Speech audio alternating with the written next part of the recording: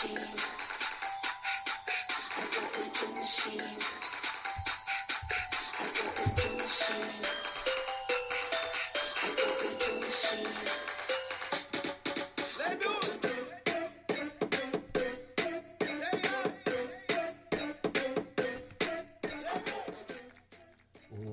is up, Doe? Welcome to another edition of the Pixel and Roll Show, where we discuss the best basketball team north of the equator, your Washington Wizards. It is Tuesday, October 27th, 2015. It is Wizards Christmas Eve. Christmas Day is around the corner. That means that the Wizards are starting their campaign, their season. My name is Adam McGinnis from Truth About It. With me today, Mr. Truth About It himself, Kyle. I die, you die, we all die. What up, bro? Mr. McGinnis, it is a Tuesday night in the nation's capital, and I literally have no complaints. The NBA season just started. As we saw, the Bulls took down LeBron and the Cavs in the first game of the season. And although we're checking out a tight 3-3 World Series game right now, we know the Warriors and the Pelicans are playing right now, so as well. But yeah, the Wizards play. They open up the season in Orlando tomorrow, and I think it's good that the preseason is over, and I'm ready to see what this team is made of, how they have grown up without Paul Pierce, and how they play in this new offensive system. Yes, I'm really excited. Well, first of all, we're coming live from my abode here in the Mount Pleasant neighborhood in the heart of the nation's capital. For those wondering, before we get into this, let's just talk about ourselves. How was your weekend, Kyle? What's new in your world? The weekend was nice. It was a little routine, but I think routine is sometimes good, especially when you're living in a city. Little basketball, little walking outside, some football watching. You like that? Yeah, I do like that. Kirk is a cousin. Yeah, the Redskins was at the local watering hole in D.C. A little plug to Ventnor's, which is the sort of go-to sports bar in Adams Morgan. But I was there with a couple friends, and we checked out the Redskins come back, and we stayed there the whole time. And it was good to see. Now, and Kirk Cousins, he's sort of a household he lives for now. another week. He lives for another week. Yeah, so they have T-shirts going off Wednesday, and next week, people Patriots piling on them. It's the Patriots. Yeah. Well, they have a bye week. Yes, and then after that, 2 weeks. So. Actually, what a good week to have.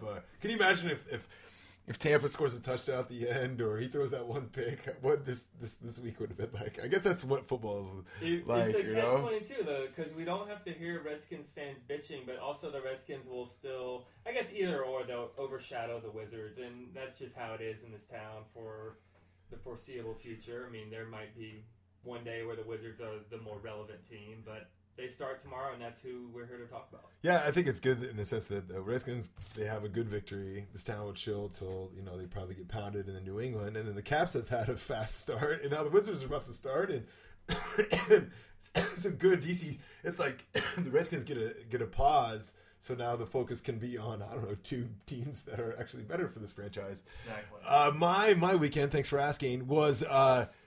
I ran a 10K at the Marine Corps Marathon. I suffered through it, and somehow my training, which existed of picklebacks and bullets, bullet risky, and craft beers, and maybe too many parliaments.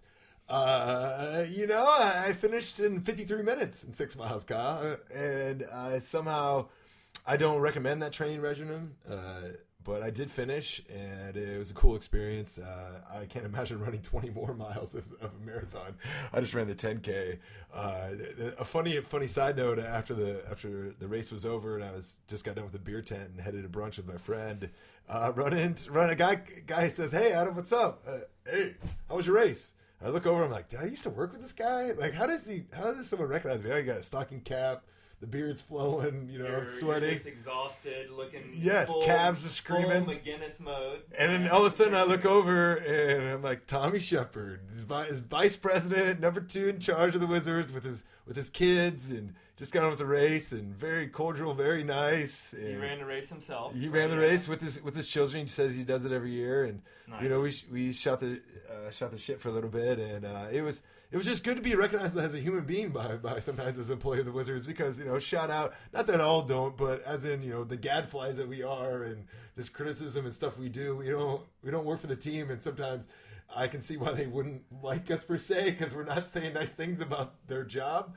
But it's good to see that he, looks at us like a human being, and I think they do professionally respect us in a way. Well, by the way, how was your weekend? No, I'm just kidding. All right. I also went to, drank too much and to a speakeasy, but we'll talk about that later. But to your point, I mean, I think ultimately you can't be someone who's leading a franchise, one of 30 entities in this multi-billion-dollar business, without having some thick skin and sort of getting the media process.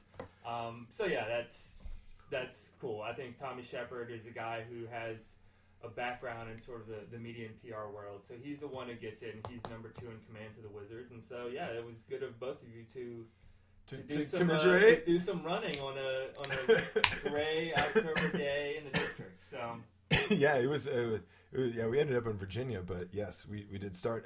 What's kind of funny about the story to end it is I've never really said that much negative about Tommy. I've always actually said, like, someone, I felt like maybe he has earned maybe a chance at getting a new job and enough commitment. Him and Grunfeld, which I know in Wizards land is hard to give any praise towards Ernie, because that's not really allowed. You also never know, like, who else is giving advice, and Grunfeld, the guy at the top, obviously takes the brunt of any blame of things that go wrong. But now, we're here to talk about a team that is aiming for its 3rd playoff run in a row, so we have to give them a lot of credit for when the Gilbert Arenas stuff came up recently, and like Caron Butler's retelling, Gilbert's retelling it, you think like, oh man, that wasn't that long ago. That's like less than 5 years ago, and here's how fast this franchise has turned around. So yeah, there has been some negative pixels surrounding this team, but I think looking forward or looking right now, they're going to be fun to watch. Yeah, and I think if you look at also, say, the T-Wolves or the Kings, or look, they haven't turned themselves around. Yeah. And they were in the same boat that the Wizards have been in, perennial losers, and the Wizards have, and so you have to actually assign some credit now. Obviously. Yeah. Now the Kings had their run with, of course, Chris Webber, which was provided to them by this very franchise. So that's, maybe the Kings is a little bit more sensitive subject, but to your point, they've turned this thing around rather quickly. And so we've just seen a preseason. Yes, let's talk preseason. Let's get into it. It was, I think the biggest takeaway from preseason is seeing... What was the record? I don't know. 4-2? No, 4-3? 7 games, 4-3, yeah. Yes. But the takeaway was their commitment to playing small, and how, like, okay, Chris Humphries is starting. Okay, he's not exactly a small ball guy, but suddenly he's shooting threes, because we knew he was a very efficient long 2-point shooter, and now he's helping spread the court. And the other lineups they've played, unfortunately, I'm a big fan of lineup data and in 5-man units, and which guys like work well together on the court. Unfortunately, that was not available as it usually is from NBA.com. I think you could have certainly gone through each play-by-play box score and figure that out, but we couldn't fully digest all the different lineups that Whitman has tried out. But I think that's why I'm excited for the regular season to see, like, okay, they've committed to small ball in the preseason. Let's see that in effect in the regular season, and how that ultimately measures out, and how this team adjusts to that. Yeah, I mean, also if you go back into the 2 games I think that they've had since we had this podcast, the Heat, for example, the starters kicked their ass, and the Heat went with their starters at the end, so the Heat ended up winning. I didn't even see the game in Montreal. I don't think it was even covered. I figured out later it was on League Pass, and I didn't have mine fully connected. Okay. And so I was going to go back and watch. I went back and watched the first quarter, but so it's hard to really, even if you had the 5-man units, to be like, there's such a small sample size to see what was happening with people going out. But I do agree that the number one storyline has to be the offense from the preseason, coming from the slogging of the 2-man game and the high and low posts, into really them embracing it. And then let's get some, we do have one stat, and it is the Wizards had the best offense in the preseason. And what you can say, and I think that I saw something last year that there was something about the Warriors, how the Warriors just kicked everyone's ass last preseason. And you forget the preseason. Same with football, because I guess it doesn't really matter who was top and low in preseason. Same with spring training and baseball. But then there was stuff that people pointed out. I mean, they weren't making the argument for the Wizards. They were just saying how the Warriors last year, their offense, there were signs right away in the preseason. Now, I'm not saying the Wizards going to do what the Warriors did last year, but there is a proof that there was a carryover from what they showed. Right? There is data, and our good friend Jake Whitaker from Bullets Forever put together sort of a bulleted list, if you will, of Wizards preseason prowess and stats. And again, who knows what it means because you're not playing your main guys, but it goes to show the team's style of play. So the Wizards had the highest offensive rating. They led in assists. They led in fast break points. So they are showing this commitment to running more, to shooting more threes, to spacing the court. The ultimate question, the biggest takeaway is the small ball play. That just leaves the biggest question is, will the defense be able to adjust to the style of play going into the season? And it might, we have to give it a little bit of adjustment period. We have to understand that that's going to happen. So if the Wizards start off maybe 5-5, you can't, people can't jump on the system or the change in the system and that soon. So we just have to keep that in mind as the Wizards get into this regular season. No, I think that'll be something to really look at moving forward is Mr. Randy Whitman and some of his quotes, and he doesn't tell you how it is, but you can parse him. You can parse how he's feeling. He tells it how it is. He's not going to tell you how he's thinking, but he's going to really tell you how it is, and you will see how he is. I think he gave a quote yesterday how everyone loves all this offense, but if we don't win, no one's really going to give a shit about this offense. Yeah, we'll be entertained, but everyone cares about winning.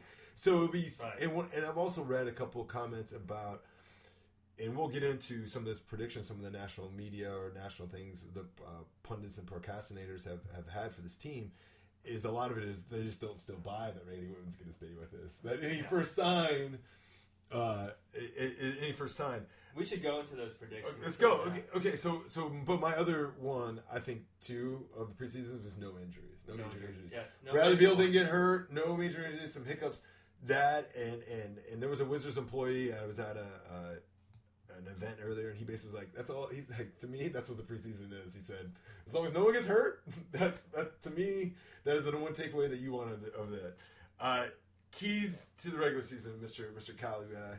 Yeah. I think the real games, the real ones, the big ones are over. The real games I'm done talking about coming. The questions are going to be answered if they can play the defense we just talked about. And they do need to get off. It'll be interesting because they start, I think we've discussed before, 3 games in 4 nights.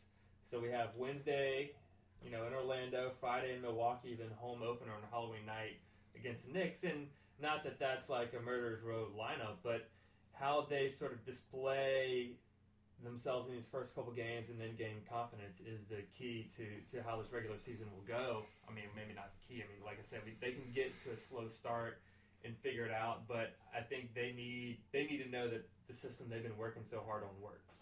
Mm-hmm. I think the key will be, obviously the offensive system like we discussed, and we're going to beat this system to a drum because it is something new. This isn't make believe, like this is happening. But last year, the defense was number 5th in defensive rating. Whitman has installed a defensive system that has basically turned this whole kind of franchise. We just mentioned why has this team had success? What has been the backbone of the success? And it has been the defense.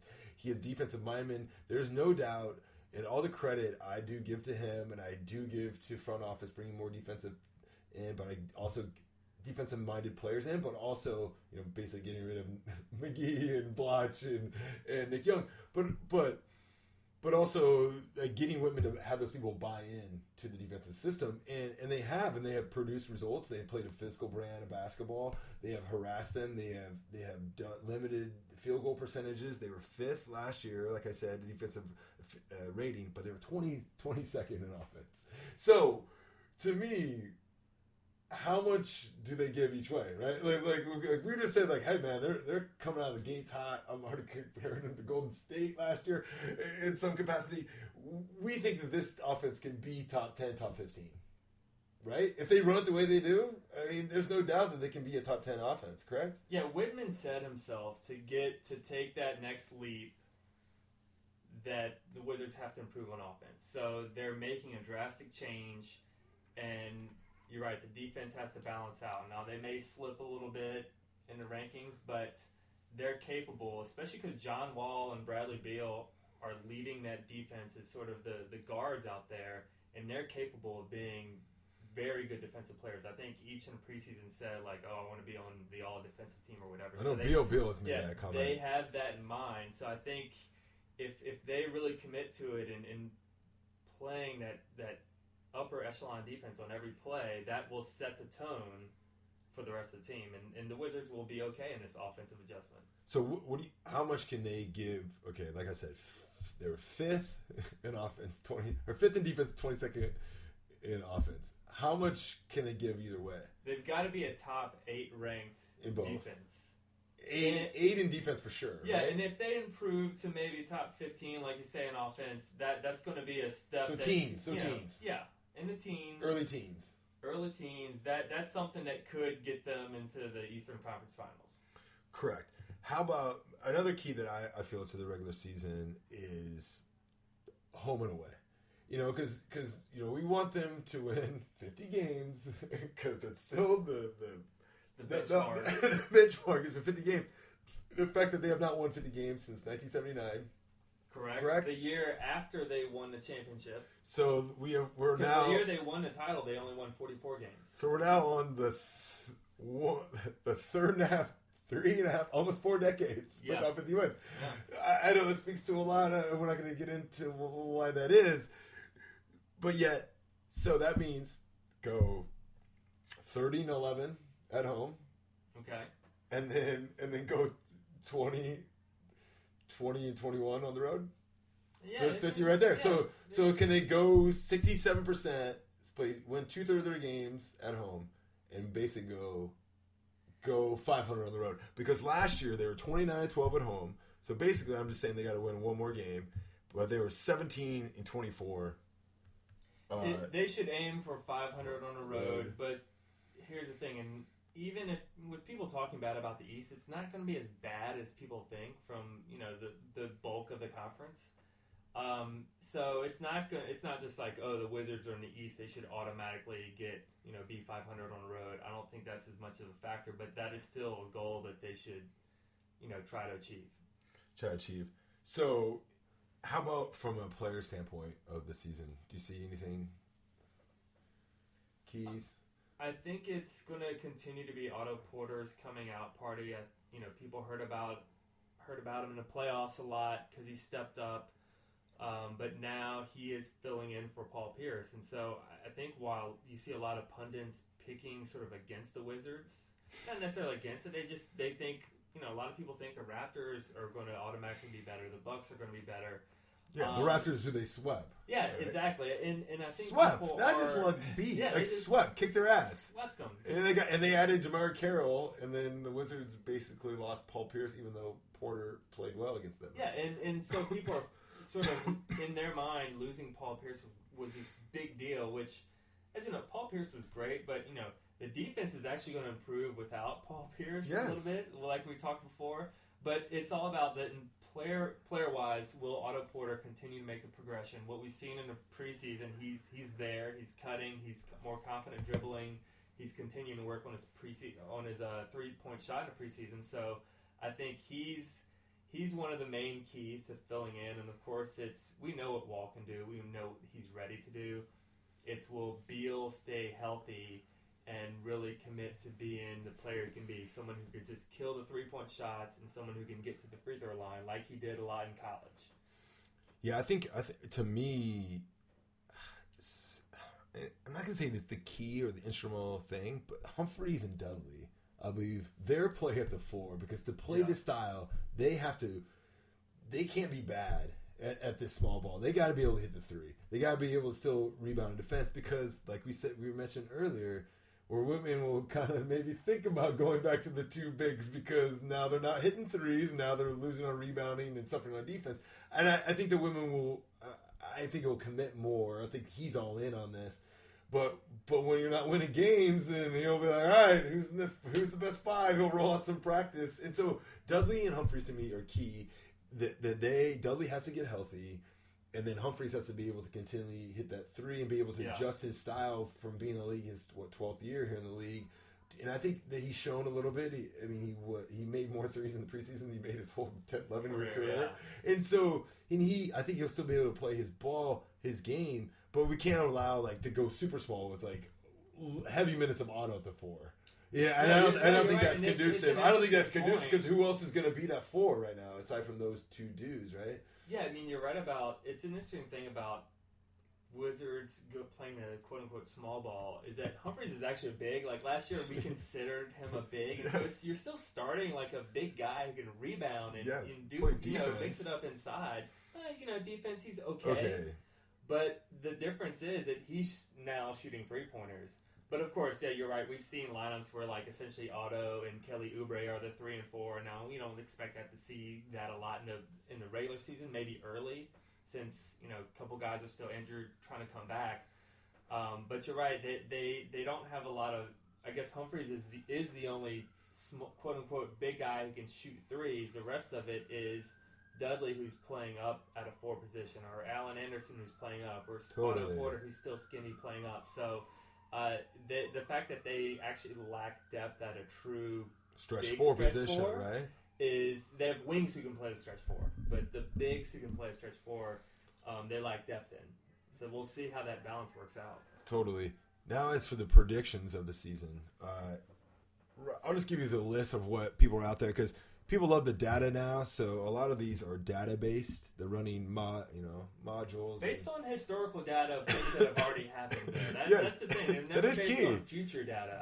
That is true.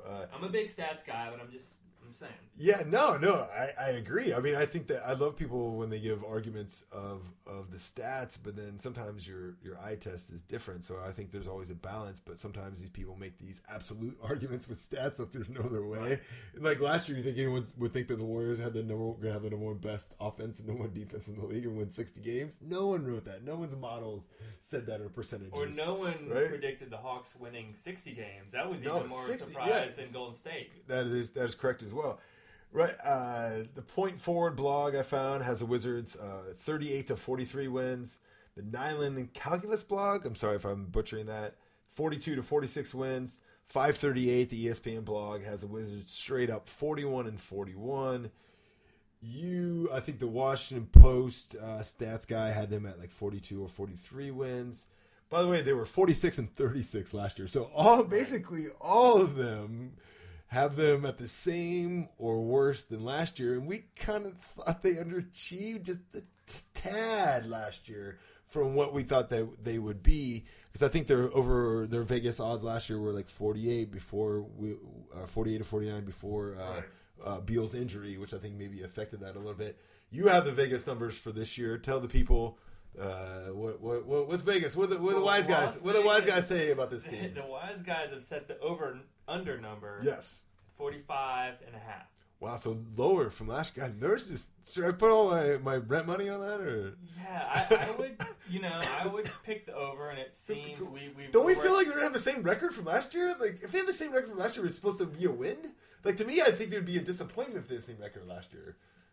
Right? I guess so. I mean, they're counting on other teams improving, and the Wizards just sort of maybe staying the same. Is it because of the Kevin Durant thing? They think that the Wizards aren't trying to win?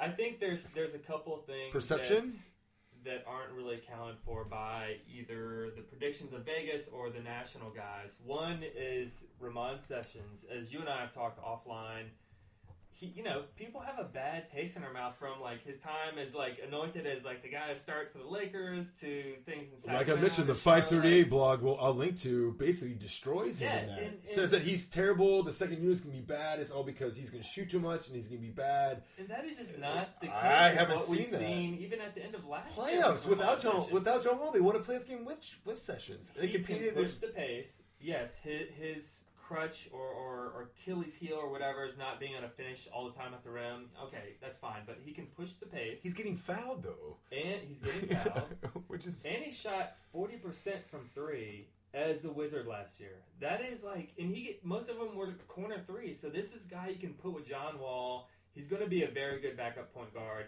Neal's going to help the Wizards form one of the better backcourts of the backup backcourts of the NBA, as we've discussed. So one is not giving those guys enough credit. Two is giving Paul Pierce too much credit, like the effect of Paul Pierce. Yes. And I know you're tired of Paul Pierce questions. They're almost over. Yeah, you asked. We'll get to that. We'll get to Otto. But so one is giving Pierce too much credit. The defense will improve without him. And the third point that I don't think people are crediting. I think Nene's willing to adopt this new role off the bench. He can be the 5. He'll get more offensive opportunities. He'll be in pick and pops. That'll help spread the court. Sometimes when they need to, they can run the offense out of Nene because he can pass. So I don't think people are giving these offensive adjustments enough credit for what that can do to the Wizards in their record and everything. I think Zach Lowe actually had on his blurb today actually said that, made that point about how Nene wasn't that good in the post last year. There was too many post plays to him.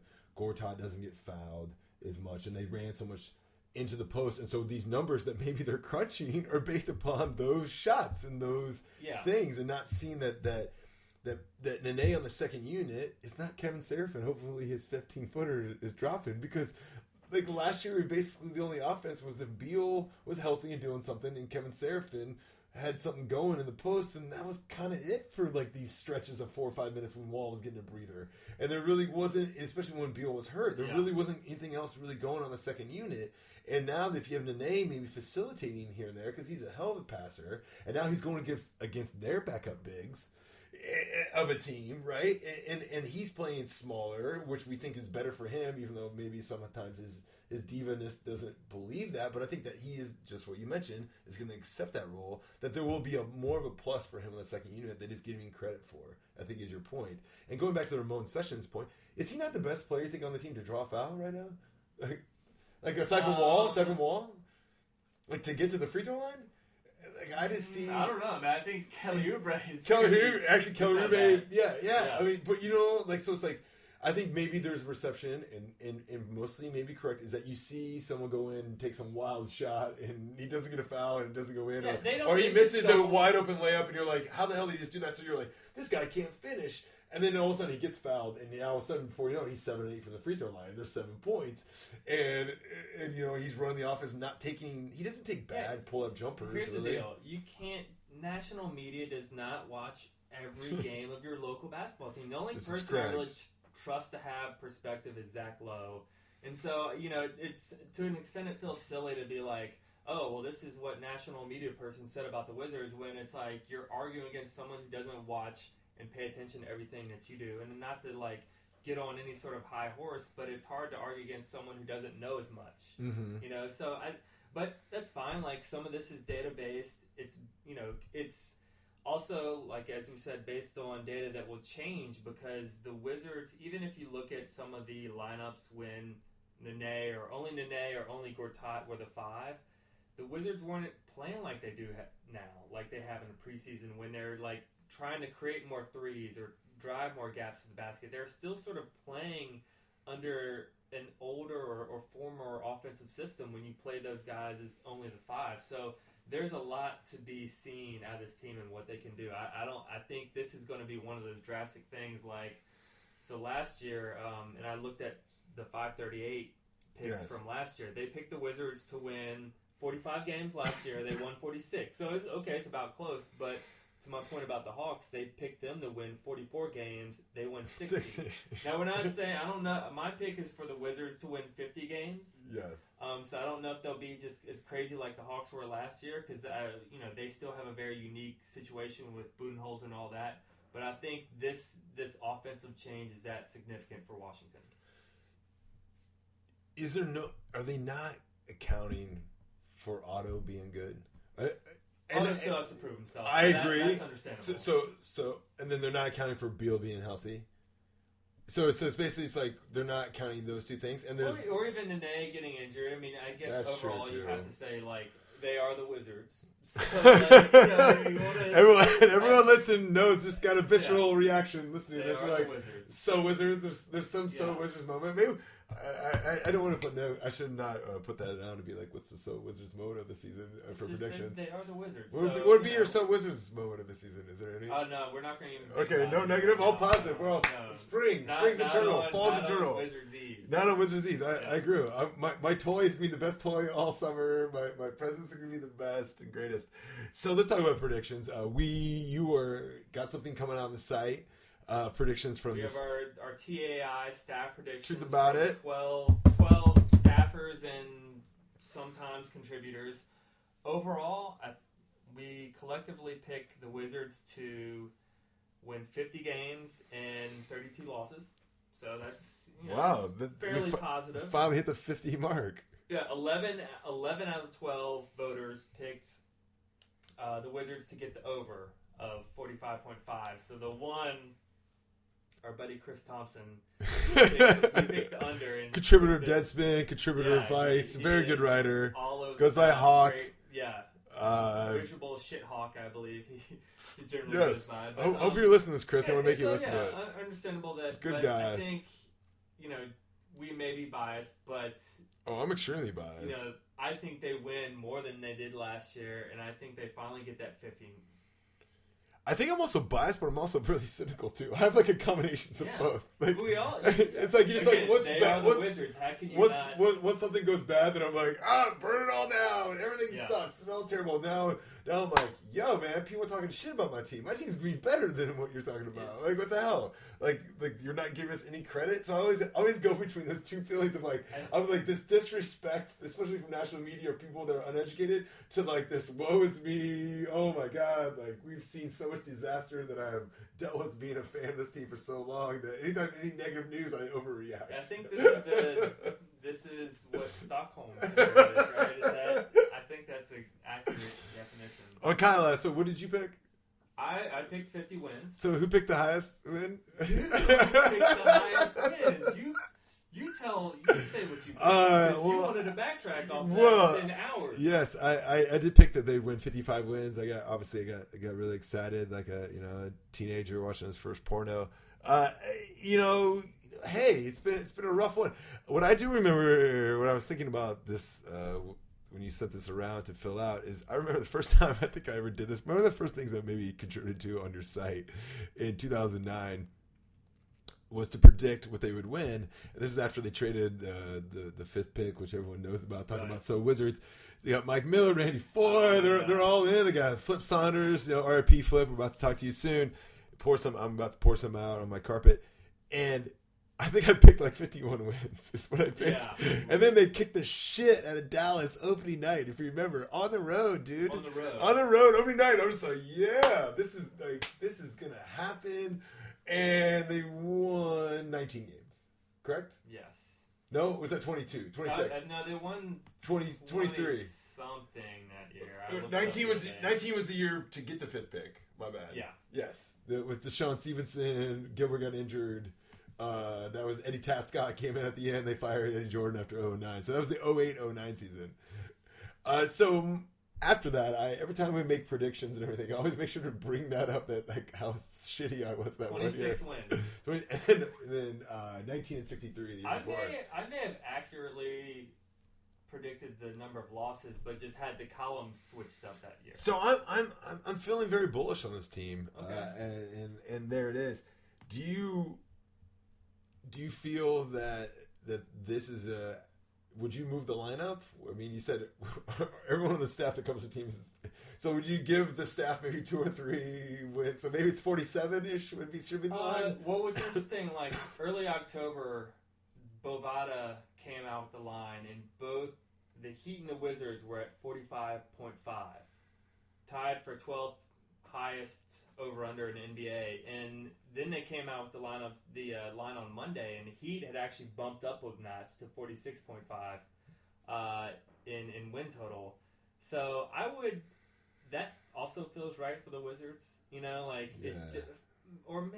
47 wins. I don't know. There's a psychology of numbers working here, but 47.5 feels like where I would set the over-under. Where I would be like, maybe I'll still bet the over, but I'm thinking a little bit more.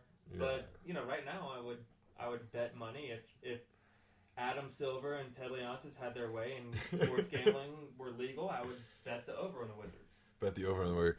All right, we're going to transition to a negative. We're going to start some. Here it is, the negative pixels. I wish I had some music. I do, but I'm not going to play it. This is our bullet list of items. Bullet lists of negative stories. Well, the first one's negative. Yeah, I know. The rest aren't negative, but we have to start. Mr. Glenn Rice Jr., who I've defended multiple times on, I thought he maybe got a little mini raw deal. Summer League MVP, 2014, was shot on Sunday night in downtown Atlanta in a drug deal gone bad. This is all still alleged. Alleged, true. Yeah. He was arrested. The charges are basically he threw a gun and he was caught with almost a half a pound of marijuana, which I don't really give a shit about the marijuana. He was at T.I.'s restaurant. Supposedly the reports have that there was an altercation inside the restaurant. It went outside to the parking garage. Then there was a gunshot.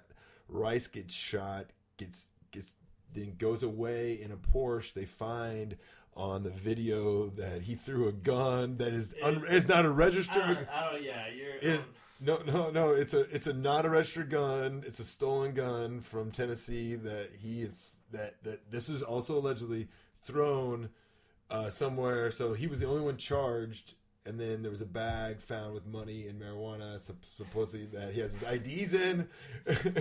Also allegedly, Rice was then go to a hospital. Then he was then ushered to another hospital, which doesn't really make any sense. This is all in a police report. I'm not making any of this up. This is all in a police report. Kyle, what the fuck, dude? I don't know the way. Glenn. The way he just ran down the incident report has me confused, but. How's that one else get arrested? What is he thinking? Because he already had this gun charge. It got him kicked out of Georgia Tech early, and that's why he ended up being the first, D-League player drafted by the NBA or drafted into the NBA. But what is he thinking on this? This just doesn't seem smart. I wish he knew better or really learned his lesson from the first. No, time. it didn't seem like he learned any lesson. And evidently, they found a gun and he was shot. Whatever. That's bad enough. And then there was a bag near the car, and so the police looked in the bag, and it's he had the weed and cash and his passport in the bag. And you're putting your passport in the weed and cash bag. What? This is just a dumb move all along. And he has no friends and nobody around to be like, yo, dude, what? Or why is he making drops? Why is he making drops? If you're gonna make this drug deal, you want to make a drug deal. Your dad is an NBA NBA. Solid player, people know this. You have been in the NBA, you were drafted, you have been in trouble in the same town in Georgia Tech. This is the same area. And now you're out of the league, you're in the D-League trying to go back. And so instead of you just paying a boy to make the drop of the deal, if you need to be involved in some... Well, first of all, I know not to do a drug deal. Dumb... No, I agree. I don't think we need to talk about it anymore. It was just he's an ex-Wizard and he just a dumb move. So do you? Is he probably dumb? Have you he's heard? done. He'll play overseas, but I think he's. I don't know. Have you heard anything about his condition? How bad did he get shot? I haven't heard. No, anything. I don't think there have been any reports. It reports. Seems okay, we would have heard. All right, what a segue. Let's go to a bus. John Wall was inducted to the I don't know. I'm also this is a negative pixel story to me. It shouldn't be. It's a manufactured Ring of Honor. They got him on a bus now. Ovechkin has been honored, but so has Pat Sajak, so has Donald Trump, Tony Danza, some other Jeff Conine. It's some New York thing. It's basically a New York company puts people on these tourist buses that you see when you come to DC and New York. They've decided to put John Wall on one. The Wizards, and that's fine. I felt it kind of cheesy that the Wizards why they celebrated it. Is this bus going to still come in DC? Is it still going to go around like the Duck Bus or the Double Deckers, or is it just a one-time deal photo op that's give free publicity to this thing, or did this company give Wall and Leos money to do this? I don't understand because it's not a DC company. If you actually look on the New thing, York. It's all New York based. I have no idea who cares about this? Why was this a media event? Someone's making money off of it, and it's cool. I think it's good for the team branding. Yes, John Wall is on some bus. Gortat was on the bus, I don't too. think these buses tour DC. I've never seen any of the buses with all the Yeah, celebrities. where's the Ovechkin bus? And Have it's you ever like, seen the Ovechkin The bus? other celebrities are like LL Cool J, Liza Minnelli, all these... Pat Sajak, for God's sake. Pat Sajak, but can you ride the bus? Can we go ride John Wall's bus? They said he's going to write a special message in his reserved seat for fans. I just don't know. He's on a bus though, and that's cool because I like buses. I ride buses to work. Not necessarily this bus, but Bradley Bill's been on a bus that I've ridden. So, no. Good for Wall. He's on The duck bus. The duck bus. Do you like the duck bus? The DC Ducks? Yeah, the tourist duck bus, the one that goes like on water and land. It's like the G.I. Joe hovercraft. No, if it was a duck company, you're like, hey, we're the DC Buck Company. So it's a New York company, basically, that Donald Trump, and I'm not going to go on tangent with Donald Trump, he's like the second one to be nominated. Look, and Tony Danza was nominated, Jeff Conine, like I mentioned. It's so random. Tony Danza I would say he's a good nominee. Taxi was okay. Who's the boss? I don't know. Angela. I was in love with Alyssa Milano as a preteen in puberty. Samantha. Okay, enough bus and celebrities. John Wall made it. Okay. So, TV coverage. TV coverage of this team. It came out again because this game against the Heat we mentioned was on national TV on ESPN. The only game which I found bizarre because that's the many preseason games on national TV. And then pretty much the Wizards are only going to be on ESPN, TNT, or ABC 5 times this season. Now, they do get, and we've bitched about this comment before, but now it's relevant. They do get like 6 or 7 NBA TVs. Yeah, maybe. But like nobody watches those. So what the hell? They get boned off. They get screwed off of Christmas Day again. They were one of the 2 teams that were dropped from last year. The Lakers were, I think, added again. John Wall was asked about it. John Wall was like, well, I guess I'll watch this in the playoffs. I'm used to this. I don't understand. John Wall was the number 1 vote getter. Here's my point. John Wall was the number 1 vote getter guard last year. John Wall is he's Adidas on the thing. I'm not saying that he is on the level of Durant or Westbrook or Kobe or even LeBron. Like, not LeBron, but he's like right there on the next level. And the fact that the Pistons have as many games or the Blazers are not going to be very good at all, it doesn't make any sense to me. And then there's even Beal. He threw in Beal as a young marketable star. I don't get it at all. Is it just happenstance? They didn't give the Knicks as many. They didn't give the Lakers as many. Or no, they didn't give the Knicks as many this year. The Lakers still have it, but I get it. Get more of it. Like, and I get it. It's about advertising dollars. Is the market shares. There's some. The TV market are better, but it's also at this point, you're like, okay, like there's only like I looked it up. There's 100. There's gonna be like 140 games on TNT, ESPN, and ABC, and the Wizards have 5. It's like 3%, 2 or 3%. I just feel like John Wall, as this young dude who's an all-star starter, deserves more games than that. Okay, yeah, I'm biased, obviously, but I get that, and I'm sure it's data-driven. I think the national television schedulers made a mistake. The Wizards will prove that. But also, I kind of like it because... Chip on shoulder again. John Wall can ride him on his shoes. Yeah, there's the old, here's a slight. This is a fashionable thing for, these days for players to have a slight and to prove people wrong. But also, in the past, I've kind of appreciated the national games for a different perspective. Yes, the team gets attention, and actually the cameras always seem better, the angles always seem better. But then again, every game that's not on TNT or necessarily ESPN, you get a little bit more Steve Buckhantz and Phil Shenera. So who is really going to complain about that? So maybe we have a little bit more hipster underground vibe. Yeah, a little league pass love. Like NBA Twitter is popping a little bit more than your mainstream cat out there. Get a little league pass love first. They still obviously have a rep to earn around this league. So, and I think Dan Steinberg wrote a really good piece today that I'll link into the show notes of this about how there will be chances to be added games. Yeah. Like if they do well, they're going to be like, alright, because we've seen the Wizards get boned out of games. We've seen the Wizards get added into games. There's flex and they're going to totally get a chance to get flexed in, correct? It's funny that Ted Leonsis also was very happy about this Dan Steinberg Sports Blog post, and did he link it on Test Take? What did he say on Test Take? I don't know. Cheers to Dan or something like that. Dan is great. But I like the part that Steinberg's post actually references Dan Diamond's. Yes. About his Dan Diamond's post. Yes. You know, who wrote he wanted to come out right when the schedule was released. He said, "No respect. We're getting disrespected." Totally disrespects the Wizards, and so I like how Dan Steinberg writes. My friend Dan Diamond wrote in an angry post after the schedule was released. Like I like how he's like he uses friend and then angry in the same context, in the same sentence, and it disrespects the Wizards. And hey, who are the Wizards? Again, they're the Wizards. They're the Rodney Dangerfield of whatever Rodney Dangerfield needs to be. The NBA, the Eastern Conference, the internet, that's fine. What I liked of Dan Steinberg is how he led with the Wizards and the Clippers are the only two teams in the NBA to be in the second round of the playoffs the last 2 years. And then it's the Clippers and then the old Clippers of the East, which is the old, like how the Wizards were the Clippers of the East. Yeah, I thought the Wizards of the West. It's very appropriate. I thought that was a really good lead-in.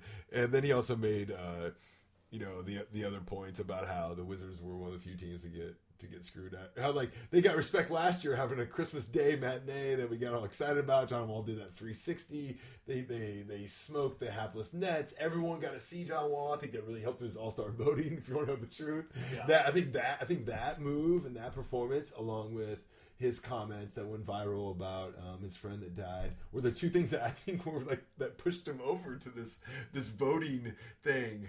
You know, aside from him, the team being better, and winning.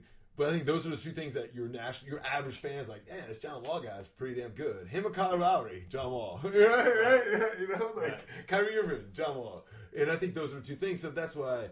That's where I get mad that the country can't see a little more John Wall, but you're right, maybe we'll be underground. Okay, speaking of data, speaking of Mr. Skinny T, Ted Leonsis, weird headline I see today. And I really had to click it to make sure it was true. Ted Leonsis strikes a deal with Michael Jordan and Mark Cuban. And I'm like, what do you mean they strike a deal? Like a business venture. They do a business venture together. So I click on it, and it's a data-driven company that is, Ted Leonsis, he dabbles in a lot of things because he's an entrepreneur, he's a mogul. Sport Radar AG. Tech modal, yes, we'll get it. So his Revolution is the name of his venture capitalist fund that funds a lot of stuff. I think they actually just funded, what's the sandwich, the place in Columbia Heights right there, the Cava? I think they invested in a bunch of Cavas, actually. I think they even Sweet Green. I think they're in Sweet Green. They helped them expand. They're helping them brand. So it's not just techie stuff. This data company, he partners with Cuban and Michael Jordan, and this company, they do data in gambling. I found the gambling angle very, very suspect. It's a weird, I guess. Company. Maybe. It's a Swiss company called Sport Radar AG, and I guess two things that your boy Skinny T is interested in is drones and making sure they're regulated properly, and we can get a lot of drones in our skies, and legalized sports betting. Which is very weird to have an owner of two teams to come publicly out and say that. Usually the commissioners of leagues don't like that at all. I think they understand where it's going, and that being against legalized sports betting is only going to hinder their business, and they want to make a profit, or they want to make money off of what people are investing in their business, which is gambling. So it is smart business to get into. So yeah, Leonsis. Well, explain it more. It basically compiles data. Yeah, Leonsis, Jordan, and Cuban are investing in this data company that fuels FanDuel, and it's everything's data driven right now. And this one has sports data that puts data out there for a lot of stuff. And so they're investing in it, kind of knowing that the NBA's current data contract is going to expire next year. So I don't know if he's investing in his own. It all seems very weird and a conflict of interest, but it also makes sense because you want to. If people are gambling on be a pioneer, people are gambling on your business. You want to cut of that. Yes. Okay. Feels very mob-like, but that's fine. And big data is a thing now. So investing in that is what a smart businessman and entrepreneur would do. So I get it, but it's like you said, it was interesting to see Cuban and let's talk about Cuban and Jordan angle. Jordan actually gave a quote in the article too. I was like, how much did they get him off the golf course, or was he watching like? Was he just sitting in his place like playing blackjack somewhere online? Did they actually be like, Jordan, we need a quote? Or just like Jordan was like, oh yeah, being a part of this thing. No, he said gambling. Yeah, I'm in. So that's what I found interesting is that they didn't shy away from the gambling angle, because in general, since gambling isn't legal, and this company is basically a data company to be fantasy or ESPN or Basketball Reference, like it's just like compiling data of players and of teams. But basically, they're combining this data because someday gambling's going to be legal, and this is why everyone's going to use. And I found that sometimes it's kind of one of those things where, kind of similar now to DraftKings and FanDuel, so maybe we can blame them, how it's like, this isn't gambling, this is a different type of gambling, this is how it gets skeets these laws, whereas like internet poker and online blackjack get like booted off by the government, and somehow they've been able to skate the regulations. What I found interesting, they didn't really hide that aspect. Like, they basically were like, yeah, someday it's going to be gambling, and like this company, maybe that's to get more investors in their company, and that's why maybe they were not kind of being very more like shady about it, or not shady, but like not as transparent as they were, I guess. Right, even if the gambling, sports betting doesn't become legal, I think they're still investing in a data company when the NBA's data rights to or agreement with whatever. So they'll strike those deals. Up. So it still could be this arrangement that's a good investment because data is whatever. But yeah, the gambling part is very interesting. We'll see how all this pans out. I'm for legalized sports gambling if it means that yes, I am it's regulated fine. I'm tired of FanDuel and DraftKings commercials, though. I hope they all go away. Did you see they're on a DC bus the other day? Oh, they are. DraftKings. I can't even listen to a podcast. By the way, we're not sponsored by either of those people. We're not complicit to any of them. Like every podcast I listen to.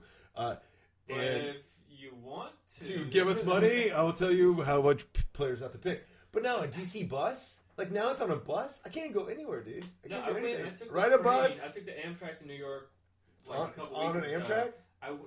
Went to a station. It's like in New Jersey. The entire station is nothing but a FanDuel or DraftKings, whichever one. It's like seemed like the only advertisement in the entire train station. Dude, it's funny because like I played fantasy my whole life and all this stuff, and I have nothing against people that play that stuff. I think the odds are really against you because I have nothing against entertainment value. If someone wants to throw $20 or $40, I find the way that the company's advertising and they make everyone's gonna be a millionaire, and they're not really. It's like, I guess it's just like the lottery.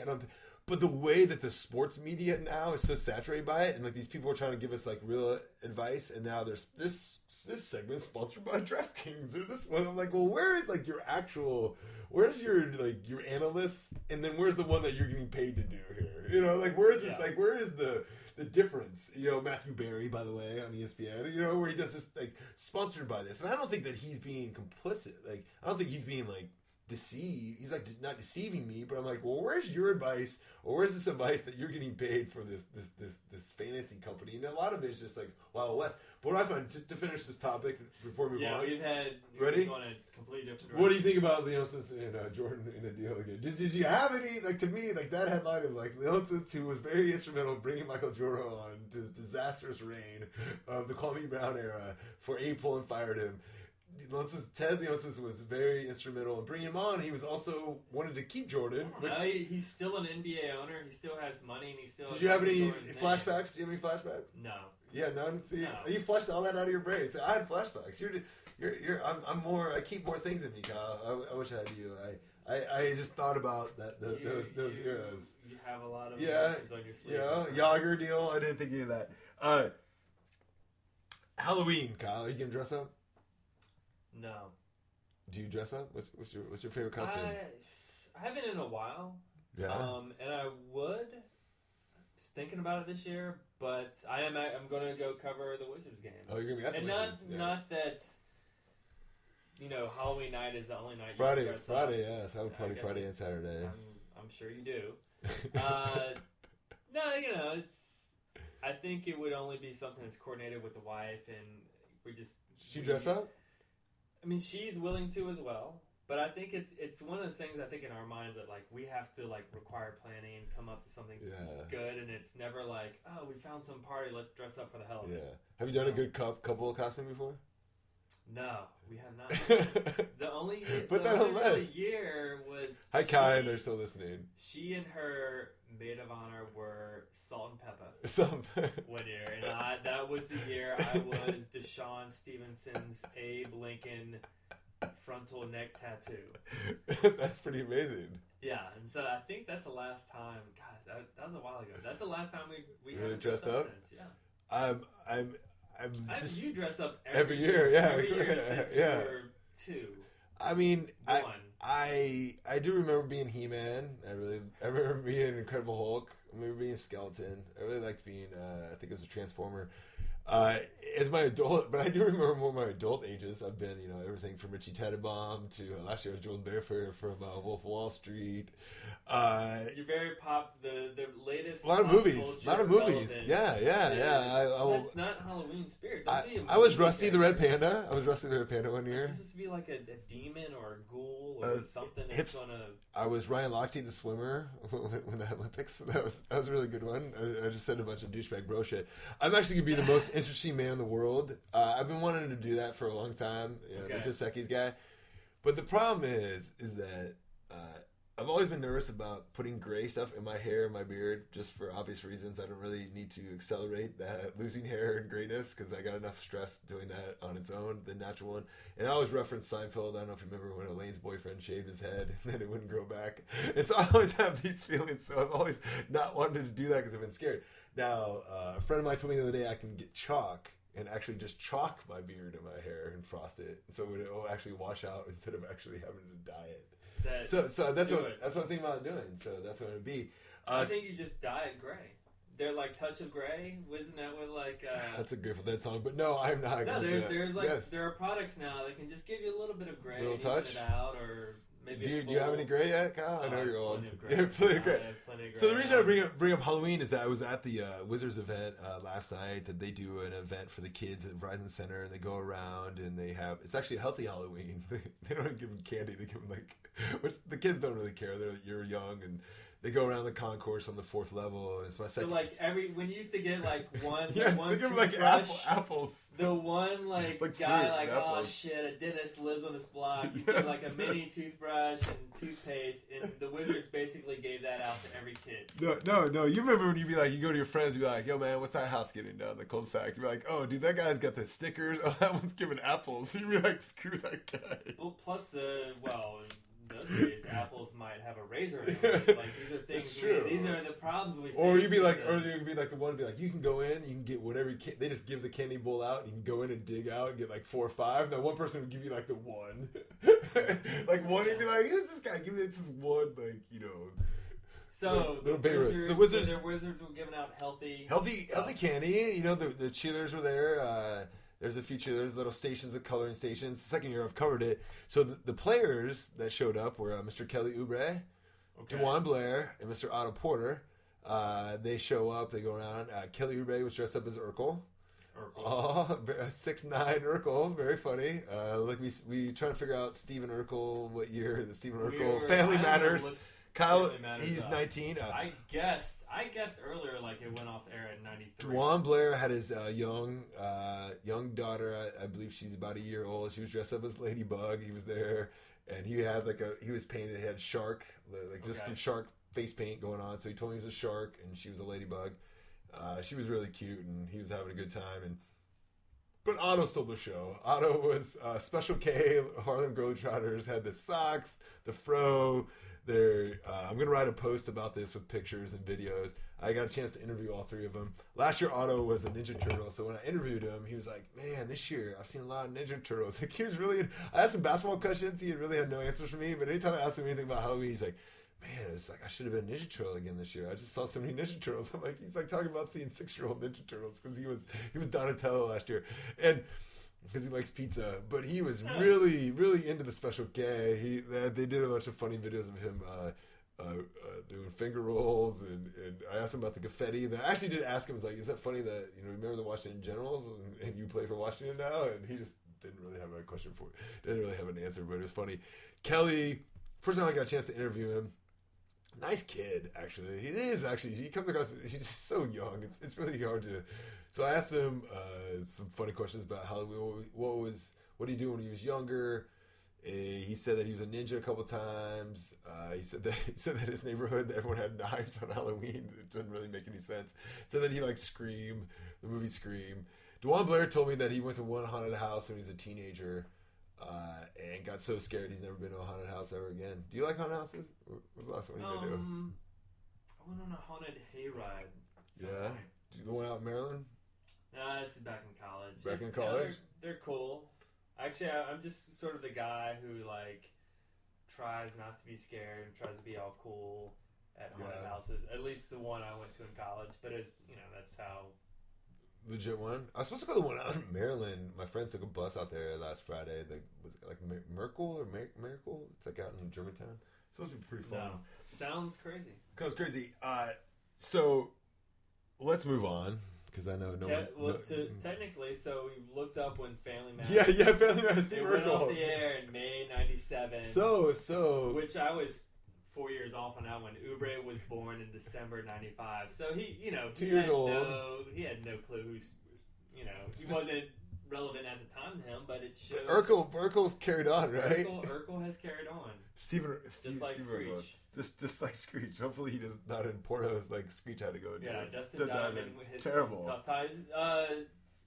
Like Jaleel White was in a car commercial the other day. I saw. Really? Yeah, there's like some car commercial. I can't remember what car it is, but he has like a wax dummy Urkel in the passenger seat. So Urkel is much more relevant than Screech because Dustin Diamond fell off hard, and that's pretty much what we expected of him. We've now reached the nadir of this podcast, talking about Dustin Diamond's Portos and Steven Urkel. But we're gonna go back to the Wizards. This is actually, I don't know how we segue into this, but couple. Should we take a break? And finish? Yeah. Let's take a break and break. finish. All right. We'll get some music going. You know what it is. Black and yellow. We'll come right back and wrap this up because we gotta talk about Mr. Flip Saunders. He deserves his own segment, actually. Flipper. We gotta finish this out.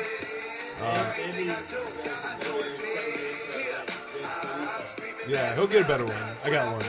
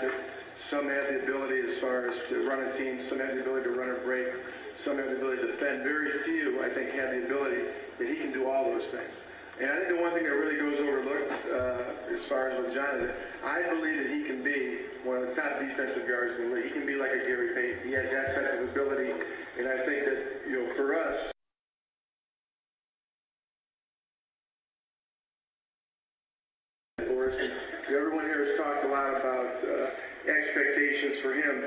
I've been very fortunate. I had Kevin Garnett as a rookie when he was 18 years old, Stephon Marbury at 19, and both those guys are two of the first young players that come in the league. And as I told them, I'll say the same thing to John, I give each of those players to give you enough responsibility that you can keep on improving. And the more you keep on improving, the more responsibility that you'll get. And so I think that I've had a lot of great point guards, but I think he's going to be the best. Effing men. Flip Saunders. Very somber time in the Wizards land.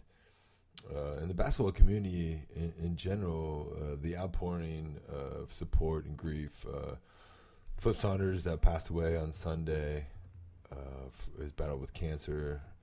Very, very quick, very sudden. It was a mixed, just a lot of emotions that happened of Flip, knowing him in a way, he didn't know who I was. I know he knew you per se, but it's kind of like a coworker, but not really a coworker, and somebody you liked. And when you see, this finality of death and things, it kind of puts it all in perspective of things of being critical of him not making the Wizards to win and him not making all these players to work out, and none of that kind of meant anything anymore. It's kind of like, damn, like this guy should not have died in so soon. And I don't know, just I had weird feelings and emotions, Kyle.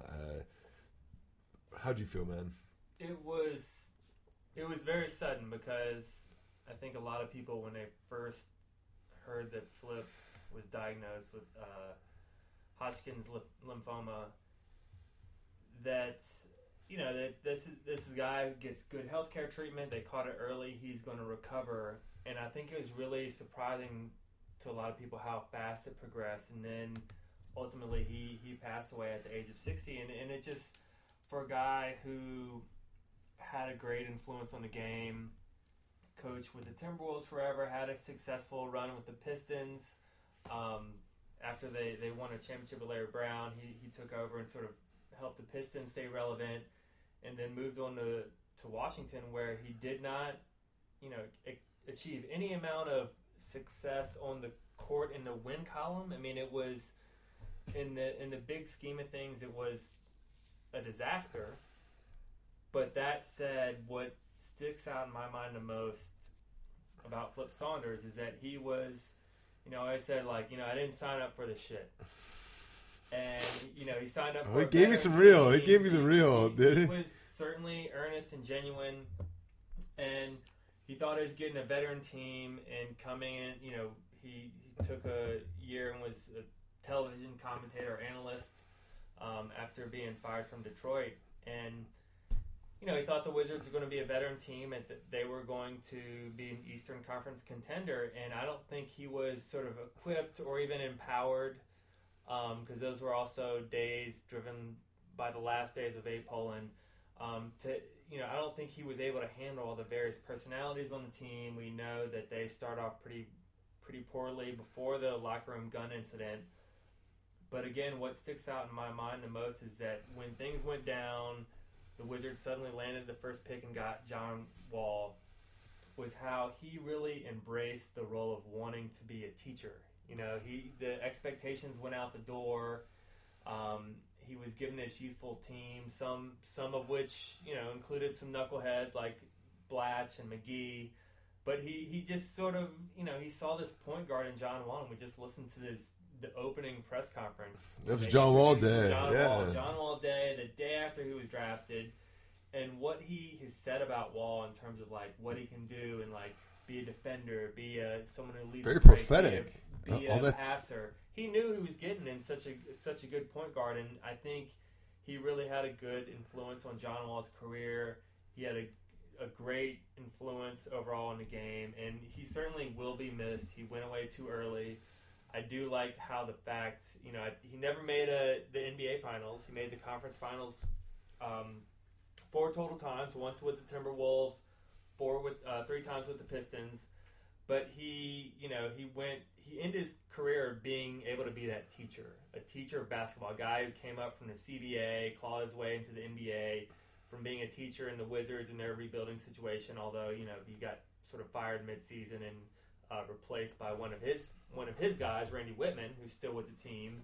But then when he moved on with the Timberwolves, he became team president, helped coach that team, and they certainly have had struggling times in the Kevin Love transition. It was great move on Flip's part to get Wiggins, and how he's helped turn Minnesota around. So the thoughts go out to his family, especially his son Ryan Saunders, who was a assistant coach with the Wizards and continued to stay on under Randy Whitman for a year after that year after Don Zierden as well. Let go. Don Zierden, Sam is part Cassell. of his coaching tree. Sam Cassell. So definitely rest in peace, Flip. He will be missed. Yeah, I think that you're correct in the sense that I feel like Flip, even though he gets fired, he still gets his money. And I would make a lot of cheap-ass comments. I kind of regret now that somehow he would fail upwards. Like, everyone seemed to fail upwards. That he still got to go back to run the T-Wolves. Whitman got to be the head coach, and then Grunfeld still was employed. And I made a lot of comments about, like, all right, so no one really seemed to be held accountable. Now I kind of feel like those are kind of misguided, even though, like, from an emotional standpoint. Analytically, as a human standpoint, I'm kind of like, that was kind of dick. From an analyst standpoint, I still stand by those kind of things. Now, it's proven me actually incorrect. Whitman turned the franchise around. Grunfeld has made some good moves, and Flip made the trade with. Bennett didn't work out, but Wiggins is looking like one of the better young players in the league, and Love is looking creaky. And I don't know, maybe a couple of years he's. His salary might be an albatross a little bit for the Cavs. But I think that Flip, as in the teacher standpoint, what my main story that I have for Flip is the first press conference that I ever covered for Truth About It, Media Pass, with your growing enterprise, blogging enterprise that Mr. Kawida has founded from a long time ago, from his apartment in Mount P. Is when I go there, and it's after it's all done. So it's in 2010. Gilbert is arrested and gone. They've traded Antoine Jameson. They've traded Quan Butler. Traded Deshaun Stevenson. They traded Brandon Haywood. They bring in Josh Howard. Andre Bloch is now getting every play. Andre Bloch is doing really well, but the Wizards are not winning. And the first game I go to cover of all time, it was a game, and I don't even remember who they played, actually. I do have pictures of it. And Andre Bloch doesn't come back into the game. And Flip Saunders comes in, Bloch goes on local radio after this and disputes this whole thing. But I saw his demeanor and everything on the bench. He's full of shit. I believe Flip in this. Comes in the press conference, and it's not like he doesn't get asked. He literally opening statement doesn't get asked questions like, I've been around this league for blah, blah, blah, many years. I've never had a player do this ever. Goes off on his tirade. I'm like, oh my God, is this how every press conference is? Is this how it all goes down? And Black refused to play that. Yeah, and he's like, it's not even like someone had to be like, yo, what happened with Andre Bloch? Why did he go in? No, he didn't even need a question. He just went in, tears him in. He goes in, of course. He another thing about Flip, what we used to mock and fun, is everyone was Kevin Garnett. Good, bad, whatever. He always loved Kevin Garnett, which I think was really funny. I mean, and rightfully so, but everyone was he always would find a way to sprinkle a KG reference into almost any type of situation. And he mentioned Kevin Garnett in this situation, and he goes into a whole rant about how he was embarrassed. And from a Wizards standpoint, this was the day that they were trying to get Andre Bloch to be the most improved player of the year. They handed out flyers campaigning for Andre Bloch to be the most improved player. I mean, they were the saddest looking flyers. They were just like a double-sided piece of, Kinko's printed paper. But that very same game, Andre just was himself. Ultimately, refused to come in, and even as Flip as in. Later on, he kind of, backtracked a little bit on his comments, softened a little bit. He didn't sell. Right. He could have really sold Andre out, and that's why I respected him. Now, we know how the Andre Bloch situation played out, and this isn't about Andre Bloch, but I felt, the outpouring of his players, the Wizards players, even Shakur, who barely was even on the team, he was like, Flip gave me a chance. I was like, that wouldn't surprise me, and you had, Booker and Singleton, and I don't know if Jan said anything by chance. I haven't checked, but even JaVale says some stuff. Wall. And Sean Livingston was one of the guys who really got a chance. Yes, he literally resurrected his career for sure. Yeah, I mean, certainly Livingston had a little bit of play with the Thunder since his devastating knee injury with the Clippers, but he really was given his chance under Flip Saunders, a guy known for handling point guards well, at the end of that 2009-2010 season to resurrect his career, and it led to a contract with the Bobcats. So ended up the Nets, and then ended up on the champions and got us top. So what I felt that the reason I told you that story about Andre Bloch is I felt that this comment from Andre, who's now in China, out of the league, about his passing, I felt was very heartfelt from Andre Bloch, who, by the way, has always been a good person. Obviously, me and Kyle got in a lot of fights over the years about Andre Bloch. As a player, I probably was the last person that gave him a chance. It's here nor there. That's really relevant to this conversation.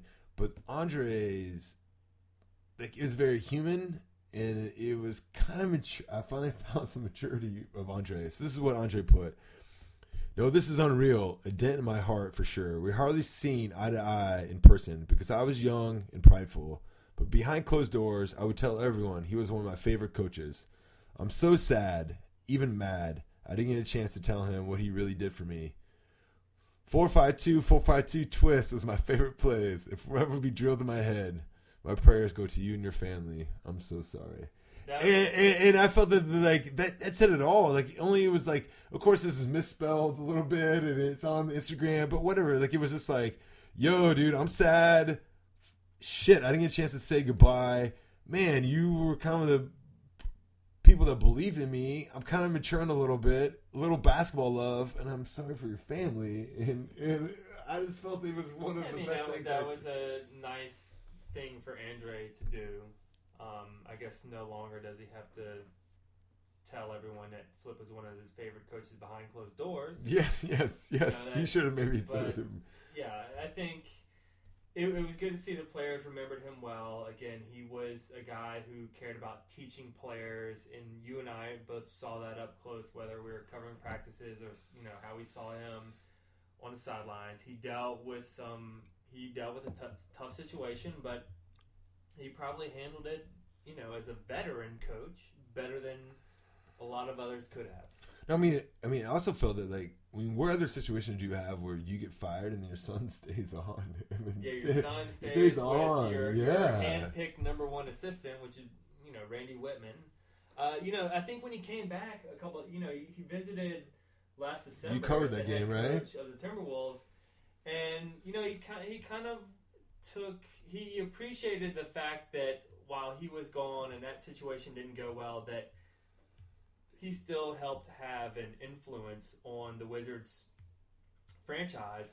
And I'll remember, I was looking up the other day, I did a post when he first was hired as coach, and I went to some preseason or ticket holder event, and I remember he told this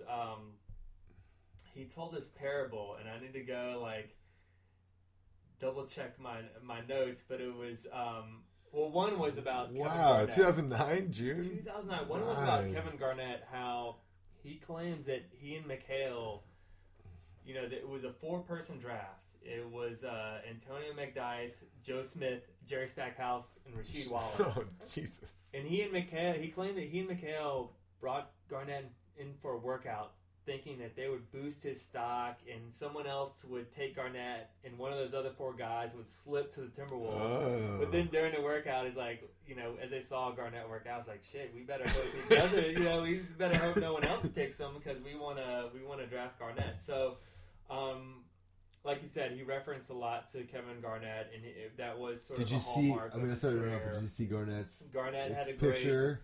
He had a great Instagram post. He did pose in front of Flip Saunders' his parking space, which where else would you pose, I guess? But I almost would have rather his name tag or something be on the court. Yeah, because that's where he did his work on the basketball court. But what I read is that when he left practice immediately, he found the news and went right to his parking spot. It was very touching from Garnett, especially Garnett, the guy, that surly guy that doesn't keeps his emotions and all he's that. surly on the court, but he's always Yeah. he's one of those guys who's really different off the court. Yeah. But yeah, I think there are so many good memories of Flip Saunders, even if his time in DC didn't work out.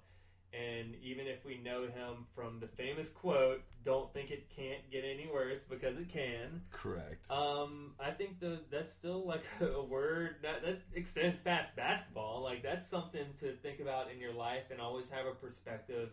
And I know when people pass away, it's sort of continues to bring perspective to our own lives. And what we want to do is just appreciate who Flip Saunders was. And I think we. What he did for John Wall and the franchise, helping it turn around when a lot of things were out of control, that was a situation that he handled better than others could have. Yeah, and I think that even when he got dismissed, and I mentioned the part about his son staying on, and Zierden and Cassell and his staff members staying in place, and he kind of felt, I think, like, oh, like the Wizards go on and reach this playoffs. Like he mentioned, like, I want to win a championship, right? We open it up like, I want John Wall to win a championship day, and maybe, I hope for God John Wall wins the championship. And if he does someday, I think Flip Saunders gets a little credit for this. Yeah, and delay those. Even Jordan Crawford said some quotes about him. I mean, there was players that I felt that was instrumental, and then also, even if basketball people were talking about his like influence of like offense and data and his communication and just all, like stuff that I didn't even think about because I'm just been in this Wizards world to me it was like Flip Saunders the first coach I ever interviewed in the NBA on a regular basis. Like I was thinking about like all these times I'm trying to think about like these moments I had with Flip Saunders, and I was just like, he never really, who the hell am I? I'm just some blogger dude asking some stupid ass questions about whatever, and he never said anything derogatory towards me. I know he used to address you by name. I know you had more of a relationship with him because you were around a little bit more than I was, but he always like had this respect towards everyone, even when it would be a stupid ass question, and I always would appreciate that. Because sometimes some people would ask some dumbass question next to me, like, man, tell this guy off, and he never really would. And I was respected that as someone who was like kind of growing. And Ivan Carter put on his Facebook the other day about how he said he was a young reporter in the T-Wolves, and he asked him a dumb question. He took him aside. He was like, "No, hey, young guy, like you got to do this." And that's what his memory of Flip Saunders was. And I thought that was that kind of really epitomized him. He was a teacher. Past basketball. So. And shout out to his family and the Subway, man. I might have to eat Subway tomorrow, even though I don't like Subway. Thank you so much for listening to us ramble forever. It is, we've ended on a somber note, but we appreciate your support. Go to iTunes, say a bunch of negative stuff about us, say we're awesome, tweet at us. Kyle, what you got going up on the site? I know we got 3 games coming up. Any previews for anyone? I think we're trying to get our collective predictions up and posted, and then otherwise we're just getting to the season. We certainly have some more player reviews to finish. But yeah, we're just ready for the game to start, and they do. 3 games, 4 nights. 3-0. 3-0. Next time we do a podcast, we're 3-0, and I'm just like talking trash about everything. 2-1. 2-1? All right. 2-1. I'll take it because I am the most interesting man in the world. Thank you so much for on Halloween. Thank you so much. We appreciate your support. Kyle, you got the last word, man. What you got? The last word? Yeah. Let's get Wizard. Go Wiz. Well, I've always said one thing. Point guards are not made to deliver from heaven, and I believe that he was delivered from heaven. I've had a lot of great point guards, but I think he's going to be the best. Point guards are not made to deliver from heaven, and I believe that he was delivered from heaven. But I think he's going to be the best, and I believe that he was delivered from heaven.